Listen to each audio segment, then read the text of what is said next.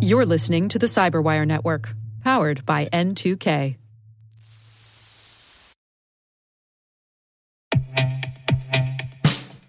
And now, a message from Cyberbit. Mastering cybersecurity is like mastering a sport. You build muscle memory through rigorous practice, then you train as a team to foster cohesion while operating under pressure. Like athletes, cybersecurity professionals thrive on hands-on simulation. But traditional courses, certifications, and open-source labs won't build you a winning team. You need Cyberbit. Cyberbit offers a hyper-realistic simulation environment for your SOC, IR, and C-suite to refine your skills, all using the market-leading SIMs, EDRs, firewalls, and WAFs they use every day. Cyberbit is offering Cyberwire listeners a free live-fire exercise. Sign up your team now at cyberbit.com/cyberwire.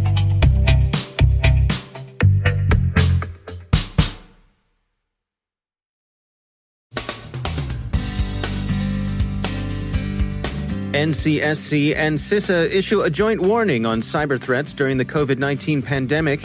India's government seeks to limit disinformation on social media. Zoom works on privacy issues, and government contact tracking apps face their own problems. A new DDoS botnet is out. BGP hijack requests persist. Is a front company facilitating Chinese government rats, spies, and spyware? And a biometric advance leads from the rear.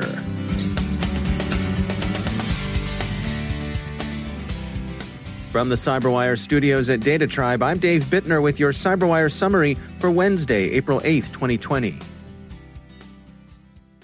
British and American cybersecurity agencies have issued some joint advice on cybersecurity.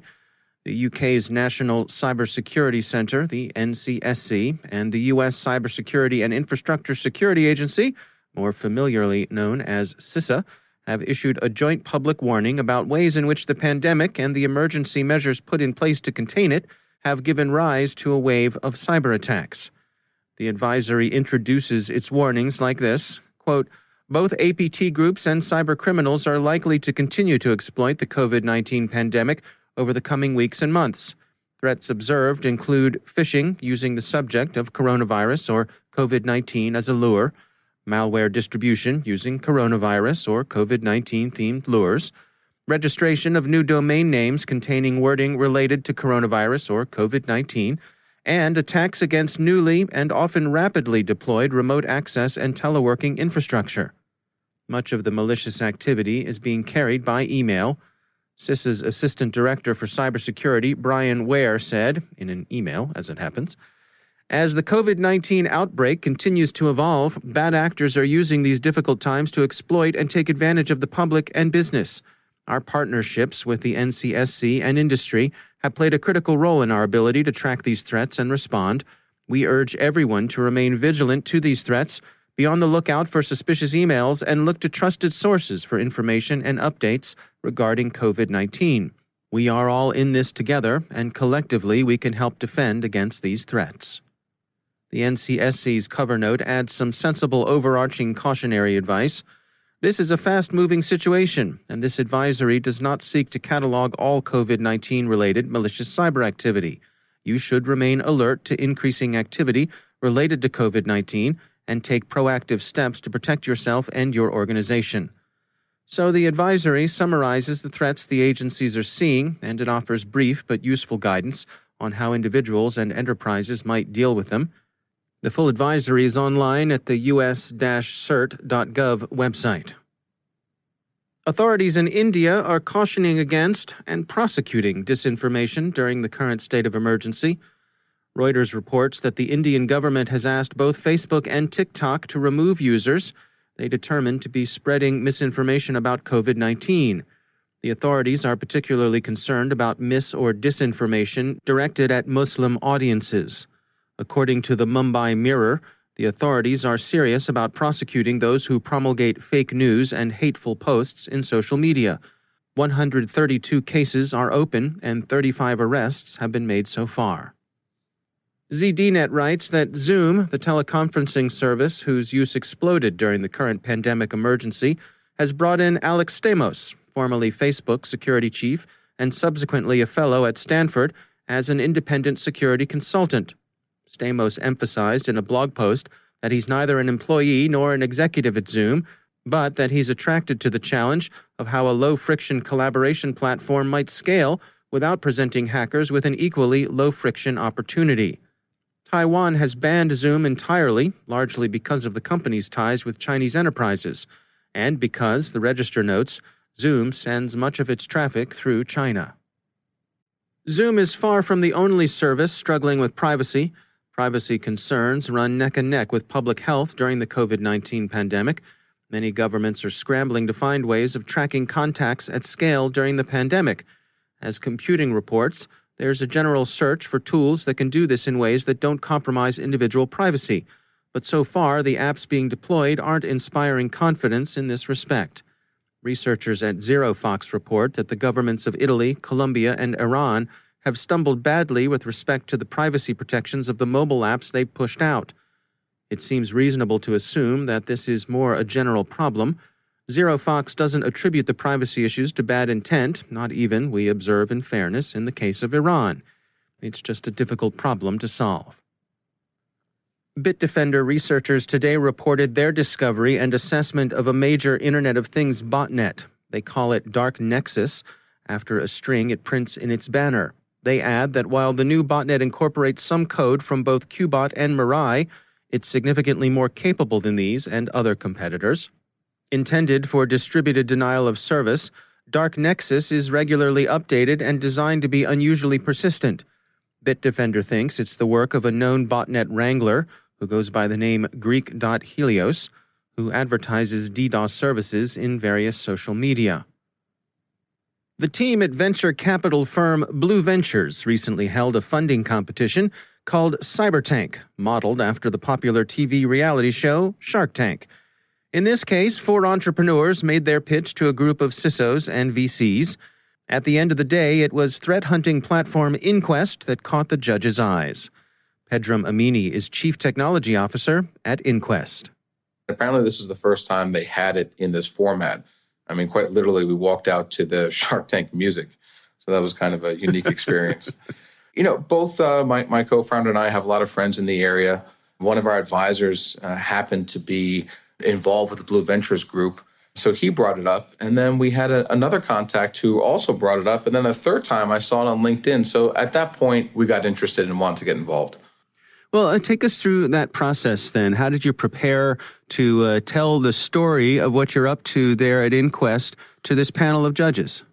Yeah, it's generally when you're pitching an idea, you've got 30 minutes to an hour.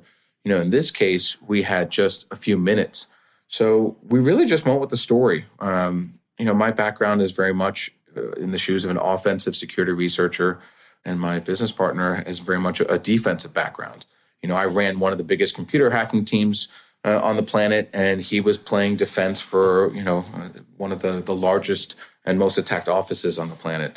And so between the two of us, we kind of have a full spectrum view of the whole thing. And when we came to build a product, we bring both, sides of the team to the equation.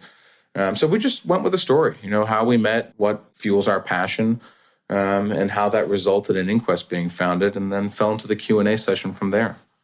Yeah, that's interesting. What sort of questions were they asking you? This is one of the other reasons why we thought this event would be interesting. It was really neat. They had essentially 3 sharks. And so ours was Ron Gula, an absolute, he's a well-known name in the industry, someone I've looked up to when I first got into the game. And then you also have a CISO that's paired with you. Ours was a CISO of Unisys. So each group had 1 shark and 1 CISO that was paired with them in the sense that anybody could ask questions, but that specific pairing had done some homework beforehand and came prepared with some tough questions. So, that was highly valuable for us. Anytime we can glean insights from a practitioner that's in, a CISO from a large corporation, that's good for us. Now, you all, you won the day. You were the winners of the competition. What happens next? The Blue Ventures group is a pretty unique, I guess they're an angel group. It's a large collection of folks, and mostly in the Beltway area. We will follow up with an official pitch to that group. Inquest as a company has been profitable from day one, so we're not exactly in a position where we're looking for outside investment. But as they say, the best time to ask is when you're not looking. So we look forward to pitching to that group and hearing their questions and having some more time to dive into what we do. What sort of recommendations or advice would you have for other organizations who may be in a similar situation and are considering a competition like this one? Sure. I mean, the best advice I can give is you, at the end of the day, you have to put yourself out there. Whether nothing is too big or too small, no event should be seen as not providing potential value. Just get out there, put the time in, and good things will come of it. That's Pedram Amini from Inquest. One of the more interesting features of yesterday's BlackBerry Cylance report on a decade-long record of rat herding by 5 related threat groups working on behalf of the Chinese government is its identification of a possible front company. WorldWired Labs is the purveyor of the nominally legitimate administrative, incident response, and parental monitoring tool NetWire. The researchers assess NetWire as a remote access Trojan. Legitimate tools can certainly be abused, but WorldWired Labs seems curiously elusive, with suspiciously vague contact information. It's based, for example, as the researchers put it, somewhere in Belize. NSO Group, in its ongoing litigation with Facebook, claims basically that spyware doesn't spy, spies do. The Guardian reports the company doesn't operate the technology it sells. That's fair enough, maybe, but the matter raises some questions about lawful intercept tools in general. There are certainly technologies that seem to have legitimate markets, but that need to be sold to a restricted set of buyers.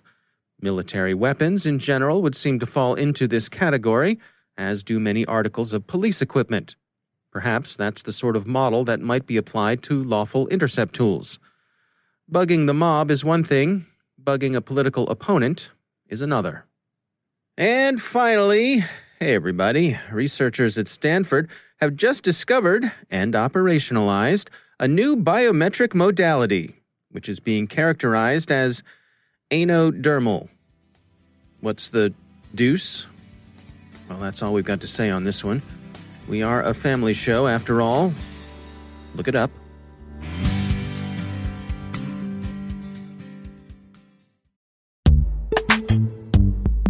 Every day, your IAM tech debt grows. Your multi-generational services struggle to work together. Building an identity fabric can fix this. It makes all your identity tooling stronger and allows you to connect any app to any service you want to use, with zero coding, zero maintenance, and zero app downtime. Strata's identity orchestration platform separates the identity logic from your applications, so you can optimize existing IAM tools and manage them in a single control plane. Now, every vendor, standard, and architecture work together. In short, building your identity fabric means you can secure your non-standard apps, keep your complex access policies, retire outdated IDPs, and modernize in record time. So build your fabric with Strata Identity and get rid of tech debt for good. Visit strata.io/cyberwire, share your identity priorities, and receive a pair of AirPods Pro.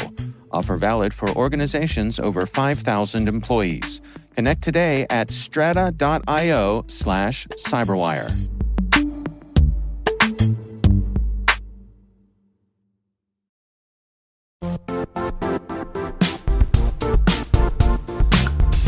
The IT world used to be simpler. You only had to secure and manage environments that you controlled. Then came new technologies and new ways to work. Now, employees, apps, and networks are everywhere. This means poor visibility, security gaps, and added risk. That's why Cloudflare created the first-ever connectivity cloud. Visit cloudflare.com to protect your business everywhere you do business. And joining me once again is Joe Carrigan. He's from the Johns Hopkins University Information Security Institute, also my co-host on the Hacking Humans podcast. Joe, great to have you back. It's good to be back, Dave.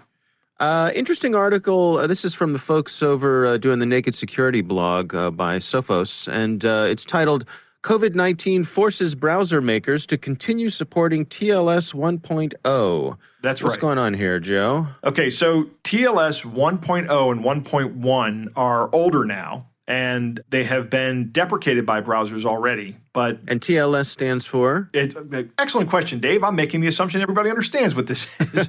It stands for Transport Layer Security, and it is a way of encrypting information within the network stack so that the data is encrypted at the transport layer. Now, what that means is it's not encrypted at the IP layer. So as far as IP is concerned, the data is plain text. But one layer up at the transport layer, it is encrypted, which means that further up for the user, it's encrypted. And this is how your web page, your web traffic is encrypted as well. Okay. So anytime you see that little lock and you know that you're communicating securely with a server, you're communicating over TLS. The old version before TLS 1.0 was SSL, and that is completely not supported anymore. It's not viewed as secure. These older protocols have been around long enough that they're now less secure, and to the point where people don't even view them as secure, and you can be out of PCI compliance if you're using one of these older versions. Also, there's a concern that some of the web services may stop functioning if you're using these older versions because they're not being supported. So what these browser companies are doing, browser makers like Google and Microsoft and Mozilla, they're saying, well, we were going to stop supporting TLS 1.0 and 1.1 in 2020, which is now, right? So sometime this year they're going to do that. But they're pushing that back. And one of the reasons they're saying is Mozilla said in their release that they're reverting the change for an undetermined amount of time to better enable access to critical government sites sharing COVID-19 information. Now, you and I just did a little poking around. We can't find any government sites that are running TLS 1.0 or 1.1. Everything we found was at least running 1.2. And we looked at West Virginia's site, we looked at Maryland's site, the federal government sites, even a county site in rural Maryland. They were all running at least TLS 1.2. But that wasn't an exhaustive search. We didn't, we had 10 minutes beforehand, so we didn't search every single county website in the country. So it could be valid. But also think about companies that may be in the process of upgrading from an older TLS version to either 1.2 or 1.3, and the people making this transition now are not working together. It's going to be a slower process for them. Yeah, it's an interesting compromise to ponder, that the potential security issues of maintaining support for these, I suppose they've concluded are less important than the ability for people to get information about things like health with COVID-19. That's correct. I think that's exactly what's going on here. Is there's an assessment that's been made that the bigger risk is denying people information. I think that's accurate because there's nothing stopping somebody from going ahead and going to version 1.2 or 1.3 of TLS. You can still do that and not impact older versions. And you should be doing that, by the way. You absolutely should be doing that. If your website is running TLS 1.0 or 1.1, that's not good. You should be upgrading as soon as possible. Yeah, it's interesting that we've seen several companies say that throughout this global emergency that they have shifted their focus away from things like new features toward security. That they're laser focused on, updates are going to be about this one thing, and it's going to be about making everyone safe. And we can all agree that we're going to wait on some new features for a while. Yeah, that's a good outcome of this, I guess, if you could say that.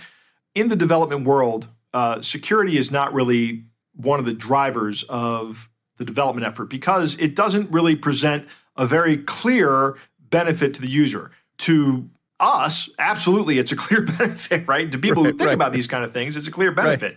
Right. But if the user wants a new feature, that's really what they're focused on. I think the basic assumption of the user is that the security is built in already and that I'm trusting you to build it. So don't tell me about the security, but I expect it to be secure. Yeah, and it's those new features that tend to make the cash register ring, right? That is exactly correct. Unfortunately, I think this is changing, but it's not, hey, our product's the most secure product you can buy on the internet for whatever purpose it is. It's what's the coolest feature that you have. Right, exactly. All right, well, Joe Carrigan, as always, thanks for joining us. My pleasure, Dave.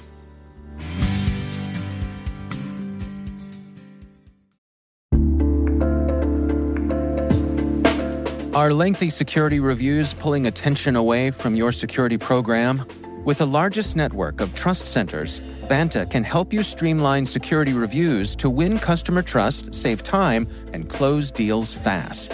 Proactively demonstrate security by showcasing key resources like your SOC 2 or ISO 27001 and provide real-time evidence for passing controls.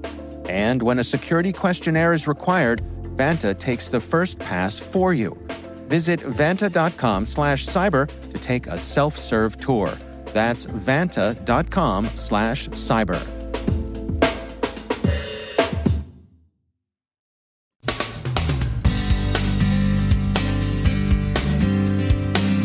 And that's the Cyberwire. For links to all of today's stories, check out our daily briefing at thecyberwire.com. And for professionals and cybersecurity leaders who want to stay abreast of this rapidly evolving field, sign up for Cyberwire Pro. It'll save you time and keep you informed. Listen for us on your Alexa smart speaker, too. The Cyberwire podcast is proudly produced in Maryland out of the startup studios of Data Tribe, where they're co-building the next generation of cybersecurity teams and technologies.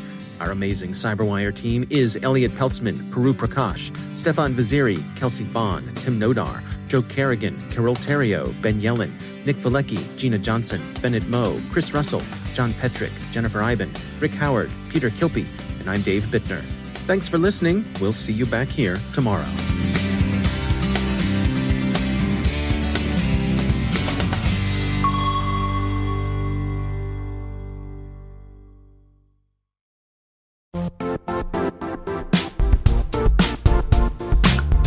And now, a word from our sponsor, Zscaler, the leader in cloud security. Cyber attackers are using AI in creative ways to compromise users and breach organizations. In a security landscape where you must fight AI with AI, the best AI protection comes from having the best data. Zscaler has extended its Zero Trust architecture with powerful AI engines that are trained and tuned by 500 trillion daily signals. Learn more about Zscaler Zero Trust plus AI to prevent ransomware and AI attacks. Experience your world secured. Visit zscaler.com/zerotrustai.